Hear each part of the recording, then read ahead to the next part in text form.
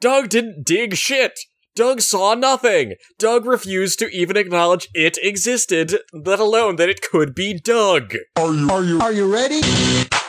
Funny. Expensive.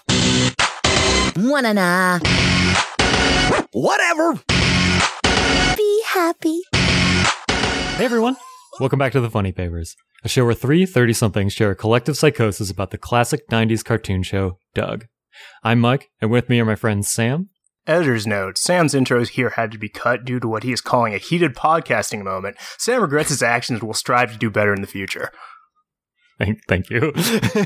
And Jim. For 10 years, you've been asking, who is Doug Funny? I am Doug Funny. I am the man who does not sacrifice his love, his life, his values, or anything that would make him an interesting character whatsoever. Doug's here? Doug's here. Yeah, sure, why not? It's me. Sure. Today, we cover Episode 5, Part 1 of Doug. In all episodes after the first, Doug was separated into two 12-minute shorts. Episode 5, Part 1's title is Doug Can't Dig It. So this episode begins with... Dear Journal, me again, Doug. Sorry I didn't write yesterday. I was too busy having a nervous breakdown. No, Doug apologizes to his journal for his mental illness. That's how it begins. I was like, sorry, journal. There's a couple My of brain's levels broke. to this one. Just, okay, wait. If Doug apologizes to his journal every time he has a nervous breakdown about something that does not matter... Sam, you commented once upon a time that just flipping through this guy's journal would just teach you a lesson about respecting other people's privacy. Just, oh no, had another nervous breakdown. Yep, had another nervous breakdown. Yep, had another nervous breakdown. Sorry. This is all work and no play makes Jack a dull boy, except for, without a cool ending. This is how my brain works, but I don't write it down. That's making me normal. Don't leave behind evidence. I don't think it's like wild to write sorry. Like that was kind of a thing that a lot of shows shows wild. did It's at the funny time. to me. Yes. Right. Because like when I tried journaling at this age for like a whole 3 days before getting bored of it, I would write that kind of thing. Yeah, like I would write sorry journal. Like 'cause I don't know. It's going to be great when he hits puberty and starts apologizing to his journal for jacking off. Because that's exactly it's exactly what a suburban Christian family, son would do. It's just like, sorry, I pounded off again. Sorry, I pounded off again. It's okay, Doug. You're not a dull boy now. Right. Okay, but so First line done. So he apologizes to a journal, and then Judy busts in. This is an episode where it's all about Judy, and this is cool. It kind of brings us into learning more about Doug's family rather than just watching Doug get bullied the whole time. Well, he still gets bullied a lot in this episode. Right. We learn more about Doug's family, and we watch Doug get bullied. Great combination. The episode starts with Judy doing the classic older sibling troll where you just poke them until they get pissed off, and then Doug immediately tattles on Judy. Judy's doing the thing again. Well, specifically, it's Judy's doing that bullfighter thing again, where Judy is dressed as a bullfighter, poking Doug with a sword and saying, I know something you don't know. Which is I guess that's a standard kind of sibling thing. Yeah, it's just kind of giving you shit. Yeah. But yeah, so we learn that Doug's just that's weird, right? And he says to Porkchop, I'm glad that Judy goes to a different school than us. Which, we'd kind of known that Judy went to a separate school because she's older and such, but here's where we learn that she goes to, a special theater school, right? Yeah, okay. I want to drill down on this because, I don't know the ways of suburban school districts, but in my hometown in the middle of nowhere, the only reason for one kid to be in public school and the other kid to be in private school was for the kid who's now in private school to have been caught with weed or something, expelled, and then picked up by a private school by the parents. There was a crack about the local Lutheran school being where you went once you'd gotten caught doing something horrible. Either Judy got up to some shit, or Doug's parents have long since given up on him having any prospects at all. Which, I mean, is justifiable, but still, Christ, Mr. Funny. In my middle-of-the-nowhere school, when you got caught with weed, you would just get sent to kid jail, which was alternative school. For me, private school was where all the rich kids went. Oh, right. I always just assumed that, like, the parents had more hopes for Judy, and they were just I bet she could succeed in something she's I bet she interested should succeed, so I'm sending her to art middle school. Well, no, she's in high school. She's in high school. She's so in middle much better. School, I think she's in middle school. No, I looked it up. She's in high school. Wow. Because I was curious about that too. Like, what is their age difference? Because that's never really explicitly stated. But she goes to special art high school, which is, you know, that's cool, right? I mean, I'm glad that she is. I'm glad that she gets to do something she loves. I hope that Doug finds writing in your journal and panicking high school as his favorite, but who knows.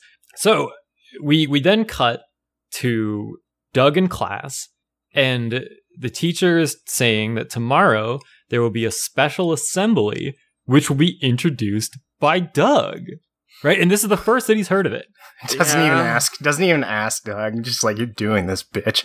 Right. You have to do this. And they don't tell him really anything about it right at the beginning. They're just like, yeah, you're gonna do this. The public announcement that, congratulations, you'll be leading the school in an assembly. And under normal circumstances, this is the kind of thing that Doug would freak the fuck out about. Right, but here he doesn't. Here, Doug, in a very, like, change of character, and also, like, weird thing in general in humanity, Doug is, like, looking forward to this immediately. He's like, oh my god, I'll be the master of ceremonies. I'll tell all these amazing jokes. He has a fantasy where he's, like, in a tuxedo, like, doing a stand-up bit. Yeah, he does the most terrifying thing, like, anyone with anxiety can do, is do stand-up comedy in front of children. Right, like, there's, like, studies that show that, people fear public speaking over death, right? Yep. And like, by and large. And so Doug, the person who's afraid of most things, is like looking forward to and excited about public speaking. Yep. Also, not just public speaking, stand-up comedy.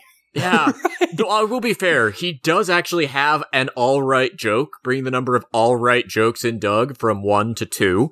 Like, there's something about, well, glad to be here in front of you. Of course, I'd rather be anywhere other than math class. Actual entertainment. Good job. Right. And people, like, laugh at it. We've commented a bunch how, like, there's very little laughing at this show except for at Doug. Exactly. But in this, they're laughing with him. Yeah. He's, like, telling a joke. But then Doug, like, laughs at his own joke, and it's, like, the kind of laugh that you would do to, like, mock somebody that said something unfunny. He goes, like, ha, ha, ha. Yes, it's seriously, folks. Ha's. I also three Ha's with spaces. My broke brain just imagined Doug walking out on stage and doing the Chris Rock bit about the two kinds of black people. Oh God. Oh no. Doug's bid to get into Judy's art school. Going well. Doug becomes Michael Richards. If Doug does that, Doug will get sent to a different special school. Yeah. The real comedy school. Prison. Oh, man. But yeah, so this is all happening in Doug's fantasy mind. And then we snap back to the class, and Doug's like in the same pose that he was when he was doing the stand-up bit. So like, I assume maybe he was like doing the motions of speaking and stuff. I assume he wasn't literally saying the jokes in the real world. His classmates were looking at him like he was saying something out loud. They had like shocked expressions on their faces. Yeah. So I just imagined him saying that while like his teacher is just like, Doug, you gotta listen. Yeah, like Beefy was like scowling at him. Right. It's awesome. I will be unreally fair to the TV show Doug and say that, well, they did just say that Doug is going to be presenting the thing. And so the class turning to look at Doug is not completely out of the question. That said, I have no question believing that Doug has been invested with the power of the spirits and is acting out their dictates. And just the class looking, Christ, here he goes again. Not again. So I wonder how much time passed in that imagination if like he was just standing in that pose waiting for more information for like 20 seconds. I don't know. But so then the teacher goes on. The teacher's name is Mrs. Wingo, by the way. Wingo goes on and says, "Don't you want to know, like, what you're pretending?" And Doug's like, "Oh, No! yeah." He's like, "Oh, I didn't think about that, right?" But what she says is that he will be introducing a very special performer, his sister, who goes to special performance school. And then Doug has another fantasy about what that would be like. And it's awesome. Yes. So she's I mentioned this in the first episode, but Judy's a beatnik, and like I don't understand why she's a beatnik, because usually when you make references like this, you make references that the parents would get that are watching the show, but beatniks would be too old for the parents watching this in 1990. Yeah, beatniks were a thing in the late 40s and some of the 50s. They got absorbed into hippies in the 60s. So, like, it would make sense to have hippies on there, but she's a beatnik. Yeah, this show's being made in 1991. This is a stereotype people knew and or cared about 40 or 50 years ago. For perspective, you are illustrious viewers, some of which I've been told are Gen Z. This would be like if a TV show today decided to just go all fucking in on how embarrassing Ross Perot is, or the original punks were. This is content that was strip-mined of all available takes 30 fucking years ago, and towards the tail end of that, if you were, say, the South Park guys going on about how weird hippies are, there's kind of, you're gonna get a couple of weird eyes like, dude, you do get that this was old in your parents' day, right? Well, let's say this real quick. When we say that she's a beatnik, the way that we're kind of inferring this is that she wears black tights. This is Judy. Yeah. Judy wears black tights with a purple dress, a purple beret, and sunglasses at all times. And she has kind of like a shaved side of her head haircut, right? Like something that's kind of popular in today's culture. But so this is, and she like is often doing theater things, and like plays bongos in a couple episodes. That's why we were like kind of making this beatnik comparison. Yeah. Since you guys like know a lot more about beatnik culture than I do you want to like go in on what that is? Like why why this is a thing? Beatniks were the first modern example of like hipsters, right? So they were like, they're called beatniks because they did what's called beat poetry, which is what Judy does, like to embarrass Doug. And then Nick was a reference to Sputnik because everybody thought they were communists. And you don't see any of the politics in Judy. You just see the affectations of it. Like, one of the other factors, like, it was one of your early counterculture. Anytime you've seen a reference to just weird spoken word poetry, people snapping instead of applauding, people in, like, French berets and smoking cigarettes with thin mustaches being all artsy, that was very much the beatnik aesthetic. And, again, this was a wellspring of content that had run completely fucking dry by 1970 easily. Like, the beatniks had stopped being a thing by about 1961, and you still, because, of course, people who were coming up through the age still knew that was a reference people would get. But this is somebody deciding that, hell yeah, I'm gonna show those people who were teens while my parents were fucking that they weren't actually cool. No, oh my god, I just got it. It's because it has beats in the name. Nice! And the show was on Nick, and the show was on Nick. I didn't realize that. I'm sad. I'm very sad now. That's what it was, right? Like, they probably were just in the writer's room. Like, they know that they want to make the show a lot about beats, and they're just like, what is the thing that is with beats? Beat poetry. There we go. This show is so clever. I'm so happy right now. This is my thesis. God. Bleak. Oh no. Anyway, speaking of that's what it is. Horrible bleak nonsense, we have Judy's Judy's the performance poetry is awesome. consists. It's absolutely fantastic. It consists of her saying a couple of bits of weird gibberish while playing the bongos and being silent in between. And No, then I wrote down what she says. Oh, you wrote it down? It's I had to listen to it like 4 times because the audio was like hard to hear on a couple of them, and it's like kind of good. Yeah, well, the part where So- she just venomously spits, Doug loves Patty. Well, that's at the end. That rules. What- So Actually, let's it's the first time I genuinely laughed at Doug since we started watching it. Yeah, since we started doing this podcast. Let's walk through exactly what happens in this scene because we have to paint the whole picture, right? This is in Doug's fantasy of what he thinks Judy's going to do.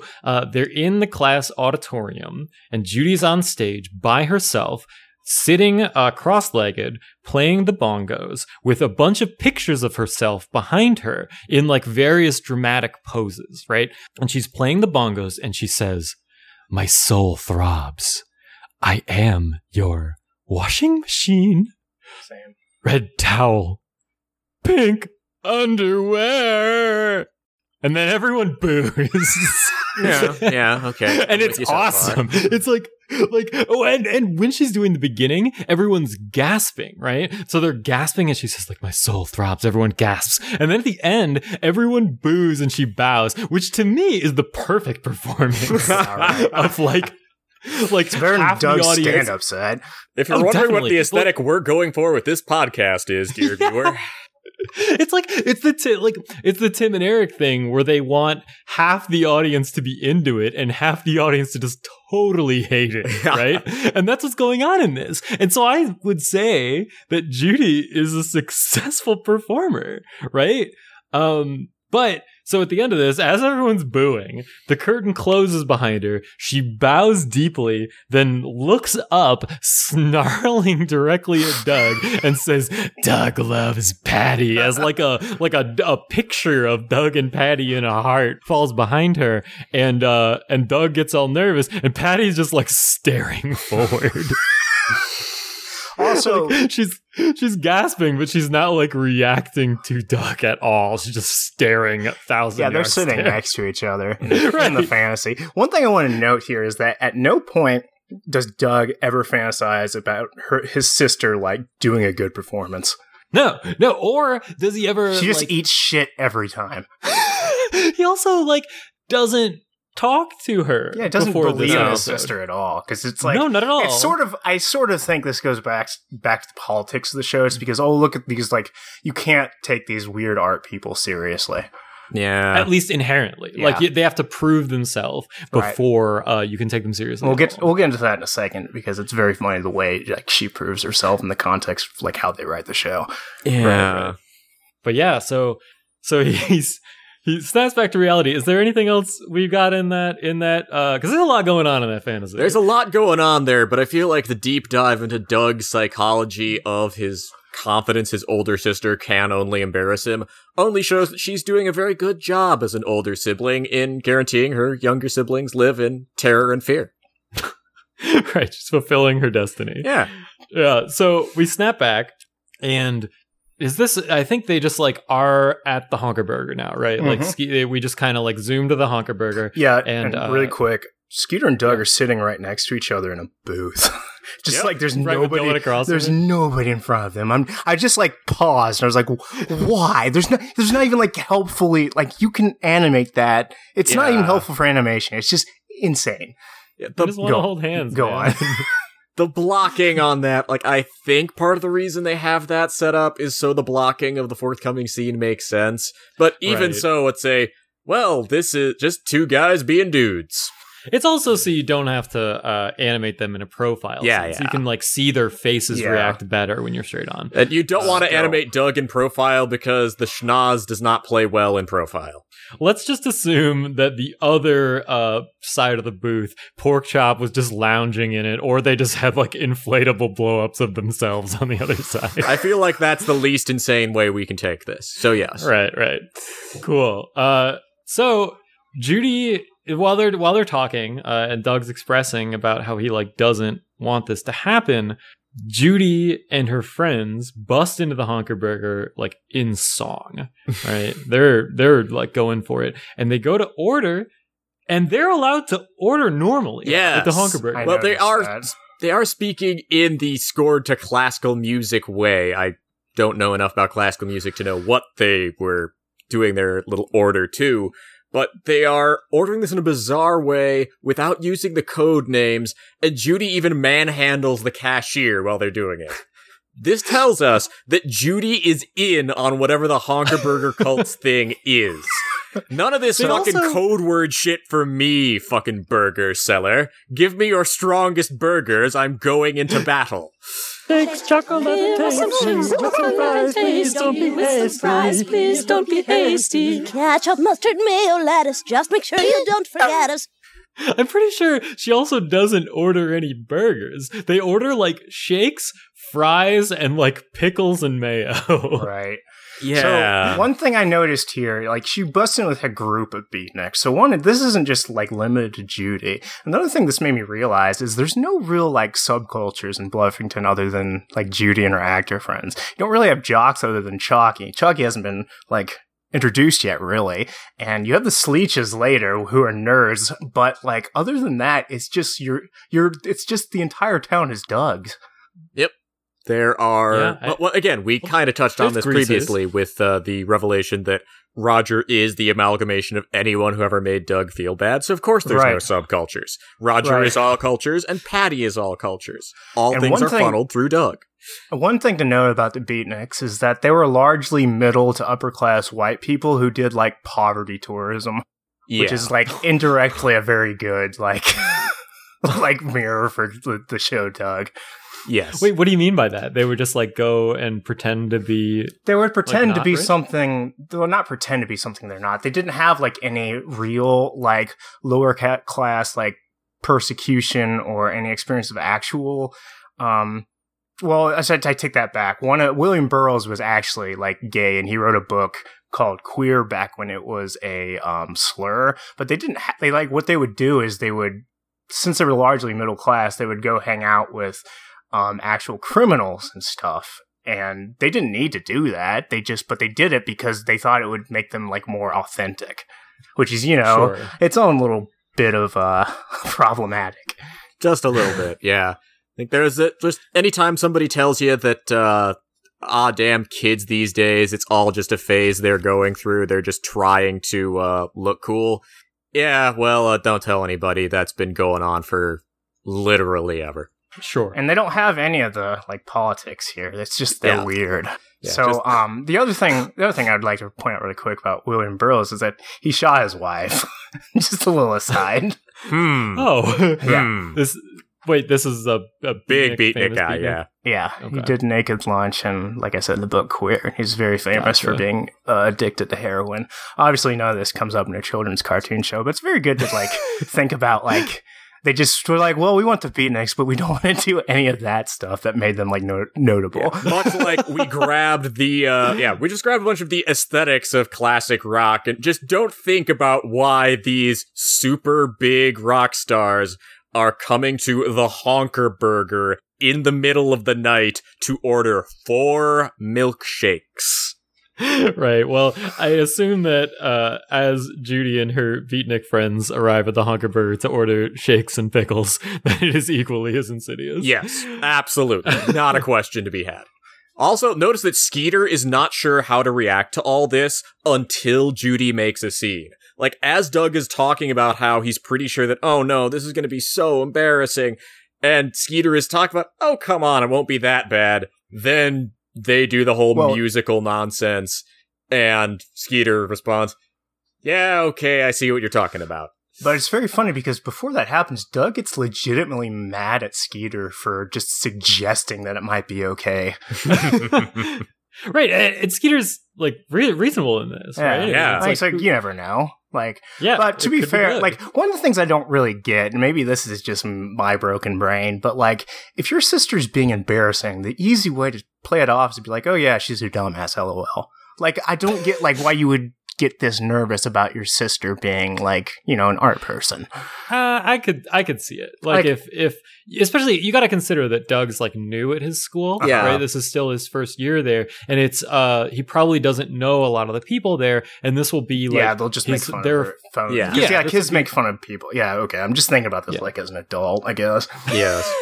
Yeah, not as an 11-year-old child, Right. and maybe a little bit as that. Yeah.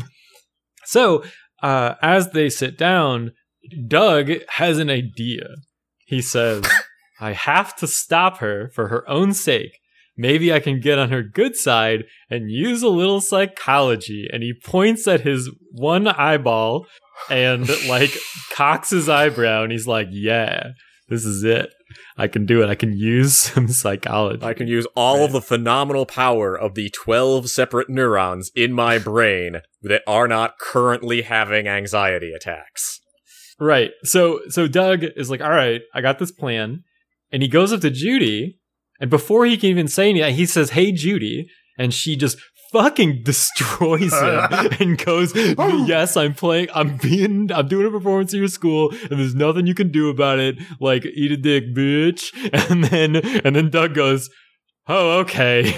It's the height of irony that Doug tries to use psychology and nothing happens. Well, but he doesn't even try to use psychology. He immediately folds and abandons his plan, right? He doesn't try to use any psychology.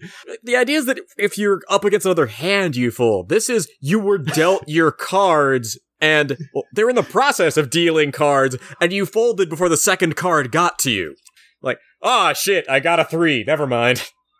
Like, he must have assumed that Judy would put up resistance to this, right? He must have assumed that this would be a discussion. Not that he'd go there. Not that he'd go up to her and say, hey, have you considered not playing at my school? And she'd go, wow, and then not do it. Right? Like, was that his plan? That's how his brain works. Yeah, well, yeah. Like, if you tell a dog not to do something, he's like, maybe I shouldn't do that. He's like sort of like a dog in that sense. Yeah, no. That's true. As an older sibling of two people who have gone on to become far more qualified than myself, it does me good to see proper training being maintained. Man, but so he immediately abandons this plan, and he says, I guess psychology doesn't work on older sisters. Also, Doug just saying, I guess psychology doesn't work is also, I'm kissing my fingers. Yeah. Do you think that's Doug Funny, Scientologist? Wait, why Scientologist? Is that a thing with psychology? Yeah, Scientologists hold that all psychology is evil and a scam to try to destroy you for reasons completely unrelated to the fact that psychologists have like tools to get people out of cults. Right, and addiction, things like that. Oh, shit. Wow. Okay, well, according to Doug, don't seek therapy for things that you could get therapy for and help yourself. That's correct. Anyway. Just write down things in your journal about how, I'm sorry I had another anxiety attack. This is the 4th one this week? Again, helpful coping mechanism, thing that is positive. If I would suggest it if anyone listening is having anxious thoughts, writing it down can help a lot. But then also talking to someone and seeking help can help. Psychology doesn't work. I advise not taking that advice, or indeed any advice from Doug Funny. Right. Okay. So Doug gets back to Skeeter at the booth, sitting next to each other, holding hands, and Skeeter says, "I know what to do. I have an idea." Oh, and no. Oh, no. And he has an idea in McDonald's. And from this ominous statement, we jump cut to Judy. Well, wait, what? Go on. Well, he's whispering his idea, right? Sure. For no reason. Right. They're the only people at the table in a crowd at McDonald's. So as he's whispering this, we jump cut to Judy in her room, staring at a mirror, screaming, I hate you! I hate you! I hate you! I hate you! Hello? I mean, same. Like, it's good to see the narcissistic. It's very relatable. Yeah, the narcissistic self-loathing runs in the family, I guess. But she can. Right. She's figured out a way to express it that isn't like anxiety. Yeah, she's figured out a way to externalize some of her feelings, which, I mean, good on her. Fine, good, but very good on her. She's supposed to be the wacky one. I think she's the most well-adjusted out of any character on the show. Oh, definitely. Yeah. She like has statements that matter and like has rational And thought. agency. Yeah. and like reacts to most things like a human would. At least what we've seen so far. Like when Doug was going through her dresser in a previous episode and was like, "Don't do it, no, bro." fuck off, Like, little brother. Right, but. So I guess this is why psychology doesn't work on older sisters. She's already full up. Yeah. She's already got this on lock at her school, at her special school for theater people. So, just so you're aware, and to add to there's some shit going on with Skeeter's side of this, Skeeter's big idea that he whispered to Doug in the middle of a crowded McDonald's was pretend to be a famous producer and tell her she's been hired to do a thing. Yeah. No, not even that good. Not even that. Not even that she's been hired. Just that she shouldn't do this performance at an elementary school. Like no reason why. Yeah. Just like you shouldn't do it. Skeeter's gotten a lot of people to drop everything and come to an undisclosed location with promises of vast material rewards. He even uses his producer name that I assume he's used in the past in his secret dealings, JB Hunkamunka. Yep. So, what's also funny about this scene, again, this is nitpicking, but it's very funny to me, because it's 1991, and everybody has a landline, and Doug calls Judy from his family's landline in the living room. Right. I assume this is like... Which is impossible unless they have two landlines, which would be very funny. Yes. Well, at the time, there was like very, very, like a very cool thing for like someone in high school to have would be to have their own phone number. True, right? true. Like their own landline. But so this tracks with like historical perspective. It's very funny though that he makes this grand plan and doesn't even think to like do it at Skeeter's house. Oh, definitely, yeah. So, for reference, dear reader, what is happening right now is as Judy is screaming, "I hate you," she gets a phone call, and on the other line of this phone call is Doug and Skeeter pretending to be a famous producer, JD Hunkamunka, and telling Judy that she shouldn't do that performance at the elementary school because it wouldn't be good for her. And Doug gets immediately caught. Because, as Sam stated, he's doing it in his house as opposed to Skeeter's house. And Judy comes up behind him and is just like, "Oh, yeah, that sounds like a good plan, Mr. Hunkamunka." Long line on that landline, I guess. Right. And she's like saying it behind him. It's like not coming from the phone anymore. Uh-huh. She like snuck up behind him to like own his ass.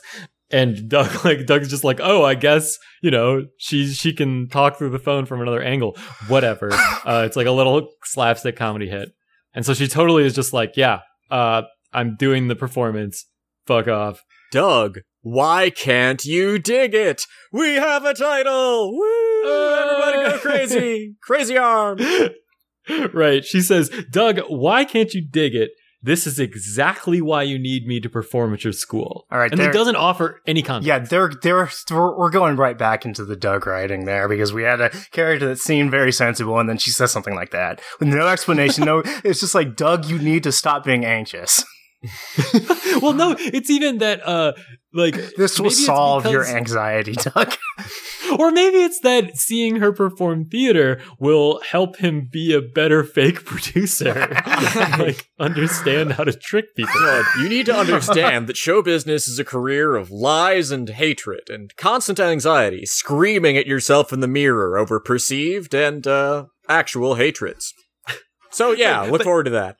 This is exactly the point where the writing of this episode just like dive bombs because there's a series of just like incomprehensible decisions after this. Yes. Well, but again, in this is another. So there's been a couple of Theme and Doug episodes so far, which I need to note. This is an episode that it is not directly caused by Roger. Right? Yes. This is the first one we had so far, where the entire conflict of it is not directly caused by Roger.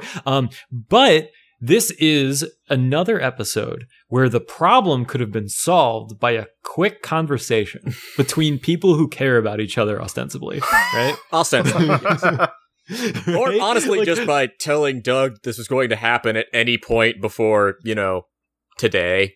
Right. Like, and not fucking surprise him with this. Like, your brother who has social anxiety, and you're doing something that, like, not to, like, put Judy down too much, because this probably wasn't really her doing. This was probably, like, someone at her school was like, oh, you gotta perform here, and we'll handle the rest, and she just, like, didn't take it upon herself to talk to Doug. Like, that's fine. But what I'm saying is, like, she could just sit down with him and be like, here's what's gonna happen. It'll be okay.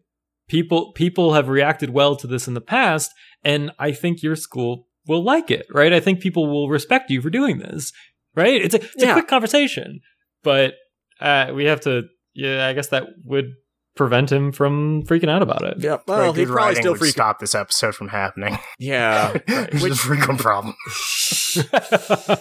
oh dear. Oh man. But Doug says every time that Judy has performed something, it's been a disaster.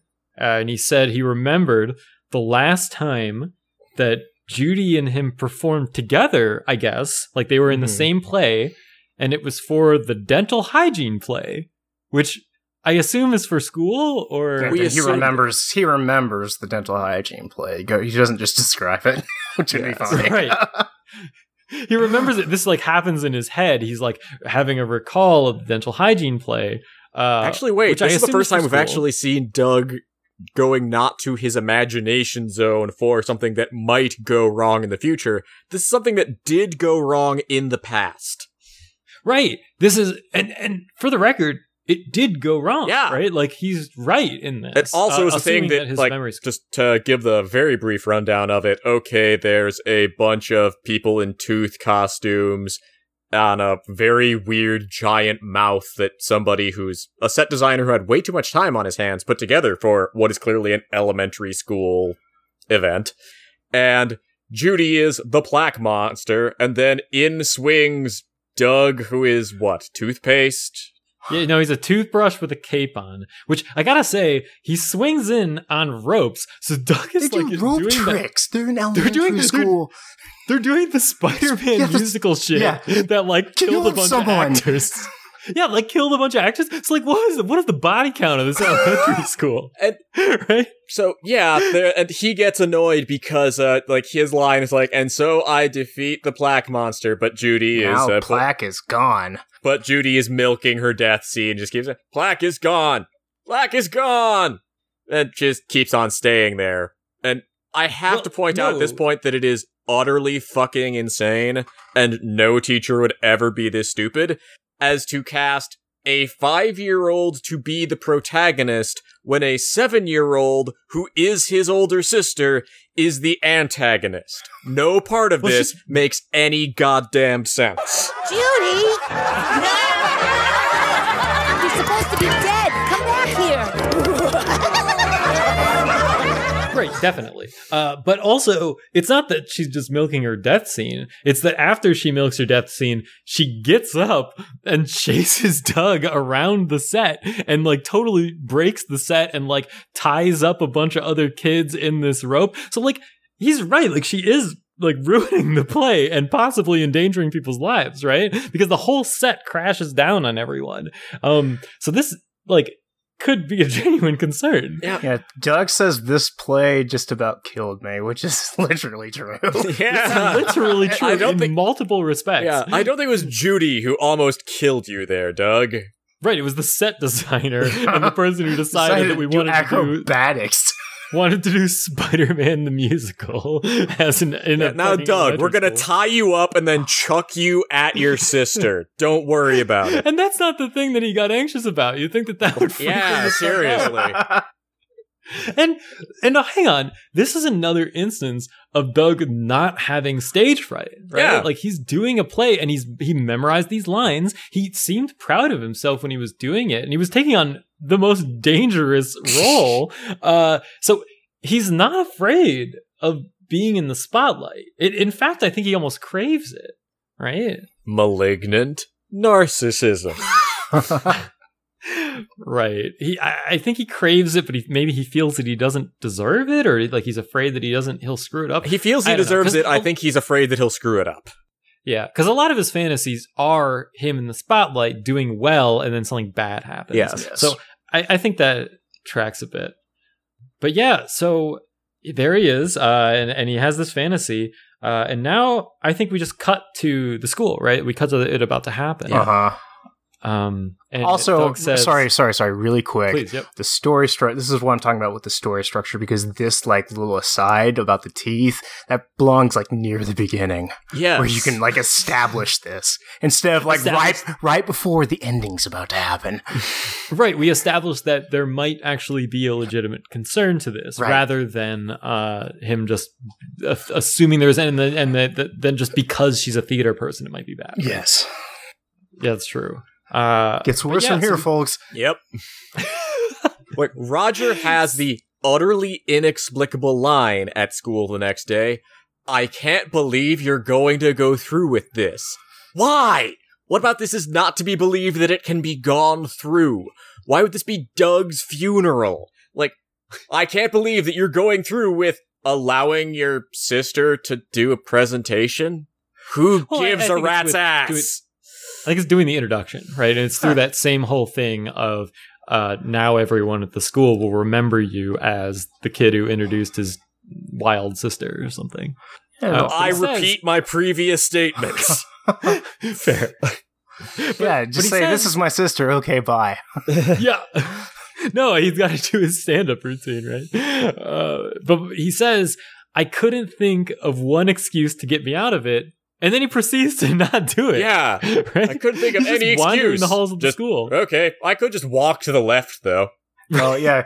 So, and like, this is like even stupid for Doug. He goes, boy, I could use a little fresh air.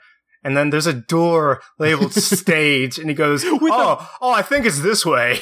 With a red light above it saying that stuff's going on. Yeah, I need to get... He says, I think this is the way out. I need to go and think about these things for a little bit, far away from the stage that's terrifying me. Stoggy! Yeah, that sounds like the place I should go. And while this is going on, Judy's been in the back, and this is a time when we're like cutting to not directly from Doug's perspective. We're cutting to Judy's perspective, where she's telling Mrs. Wingo and Mr. Bone that she really wants Doug to introduce her, that like she can't go on without Doug. Like this was really important to her. They cut back and forth between this and Doug being indecisive like 3 or 4 times. Like, I get they're trying to build tension, but 1, it's being built very poorly. 2, it's just... It feels like extremely weird padding that they can't find a better way to build tension by just restating the stakes over and over again. Well, the first thing... I kind of liked it. The first thing here is that if Doug had just, like, known how to leave his school, he would have just ditched his sister. So, like he planned to. The driving factor here is that Doug gets lost in his own school. On a labeled door. Yeah. Doug can't read. Doug doesn't know how to, like, leave the building. And that also says something to school design, that the emergency exits are marked so poorly that someone in a fire would, like, go to the stage instead of just Doug. Doug would just walk right into the flames, being reborn.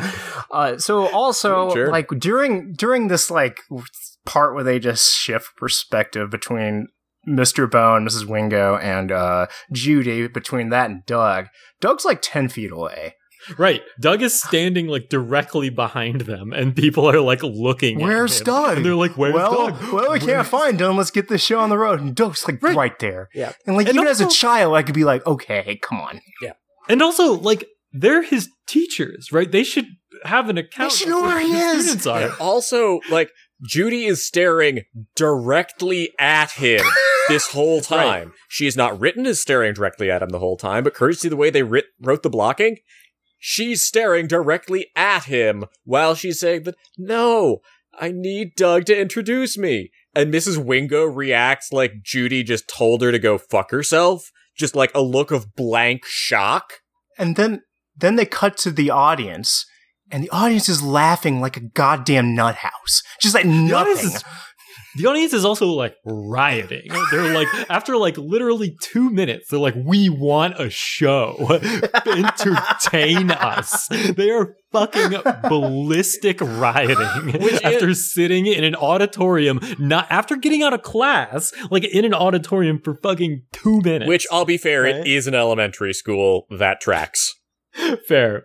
But when you say that Mrs. Wingo like looked at Judy in shock, it was because so Mrs. Wingo is a general studies elementary school teacher. Like I assume she teaches all the subjects Yes.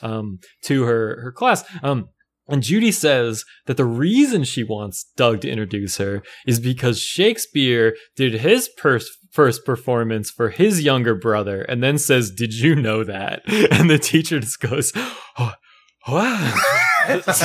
Really? What? Wrong. So like I tried to look this up. No. Very no. Incredibly no. I don't think so either. But I mean, maybe it's true, but Mrs. Wingo sure doesn't think it's true. Mrs. Wingo is wondering, wait, why am I in charge of wrangling this kid? I have literally nothing to do with her. Right. Other than ostensibly being Doug's handler, which she fucked up. Yeah, seriously. Because Doug's in her class. Oh, man. But yeah, so they're just...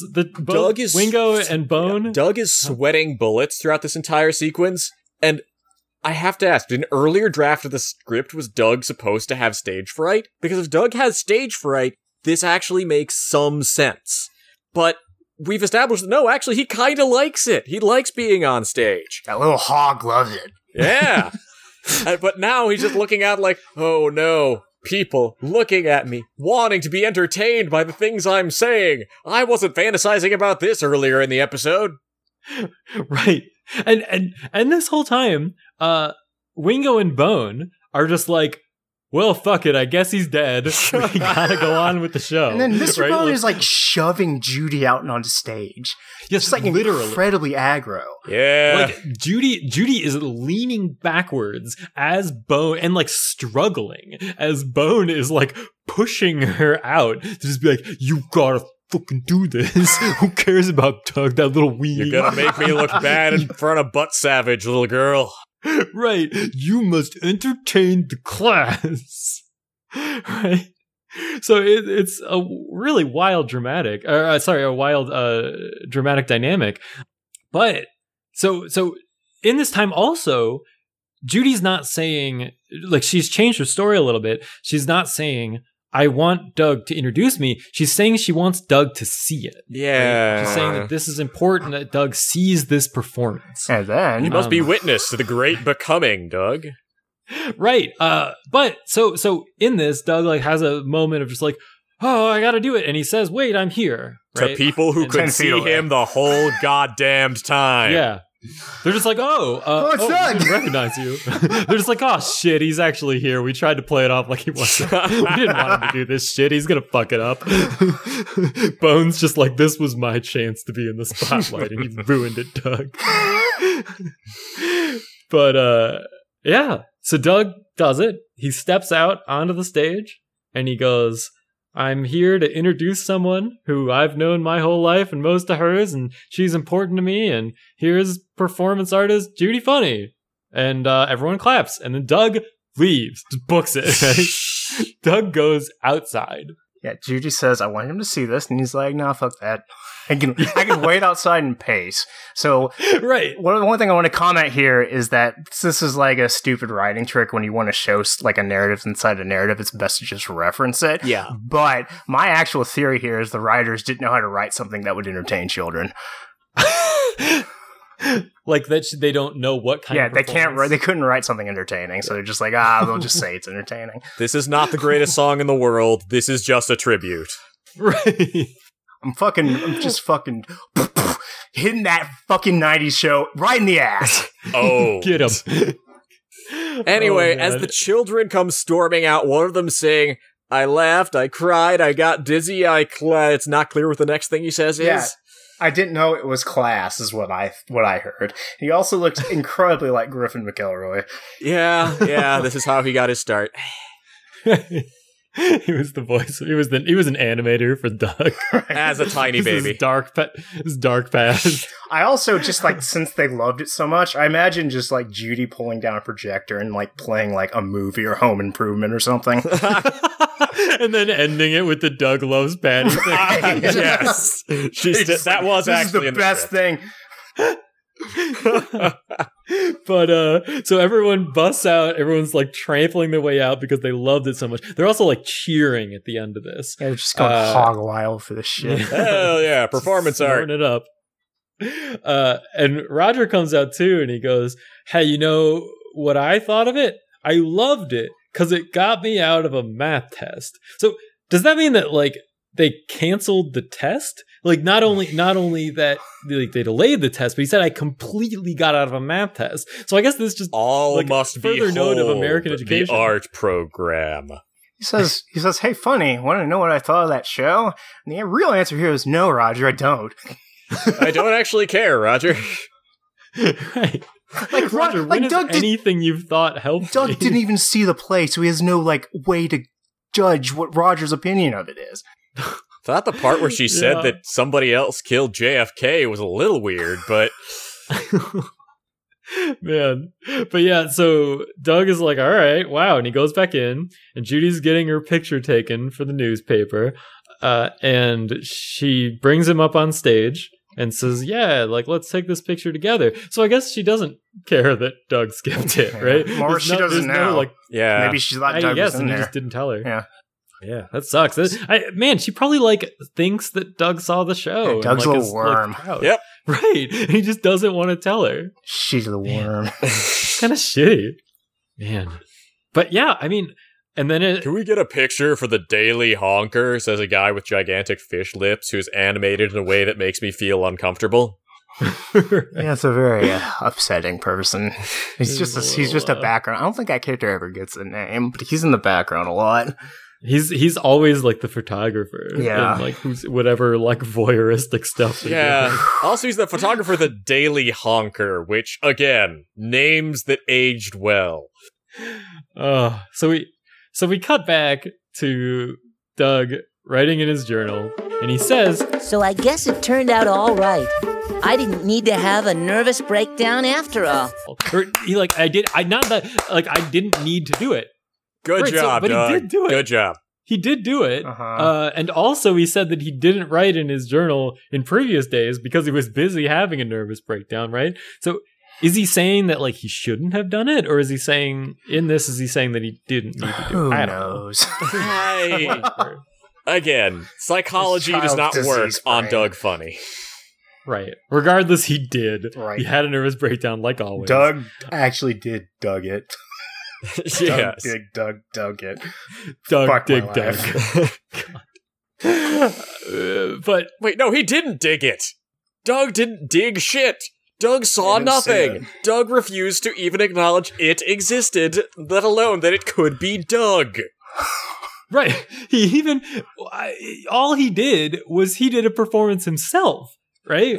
Honestly, this is just very selfish. Very because he's narcissistic. writing about he's writing about how everything's okay because he did his performance. I blew off my older sister and good for me.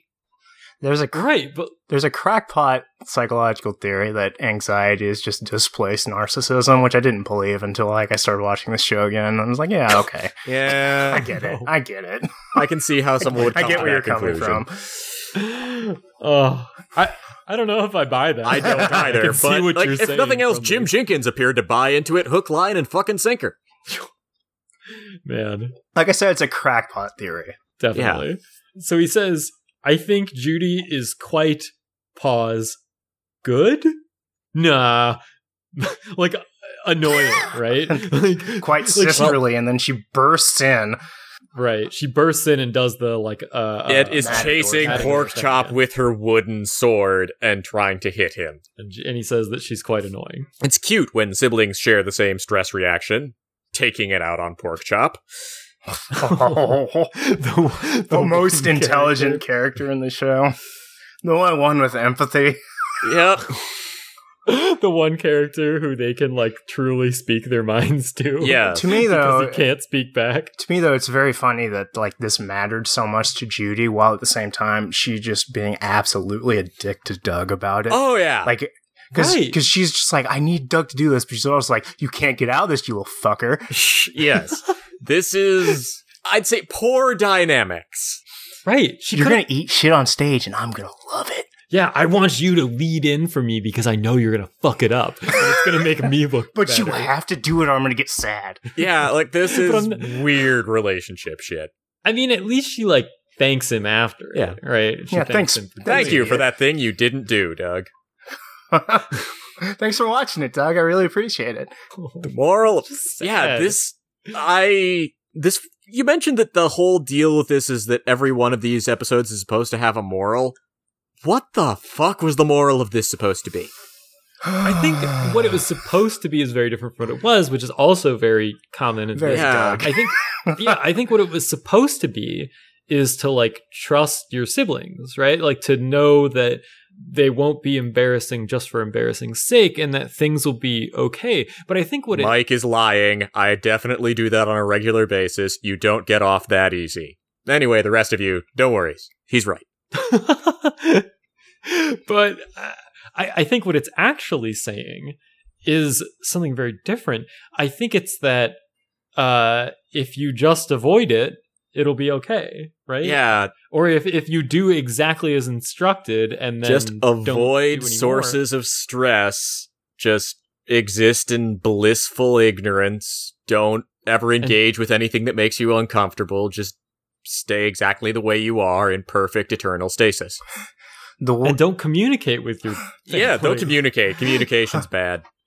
What I learned from this episode is that the door marked stage will lead you outside. And that clearly marked exits are a sign of good building safety, especially in an elementary school. Also, if you want to go outside, don't go into the room with the big fucking red light over. That says stage.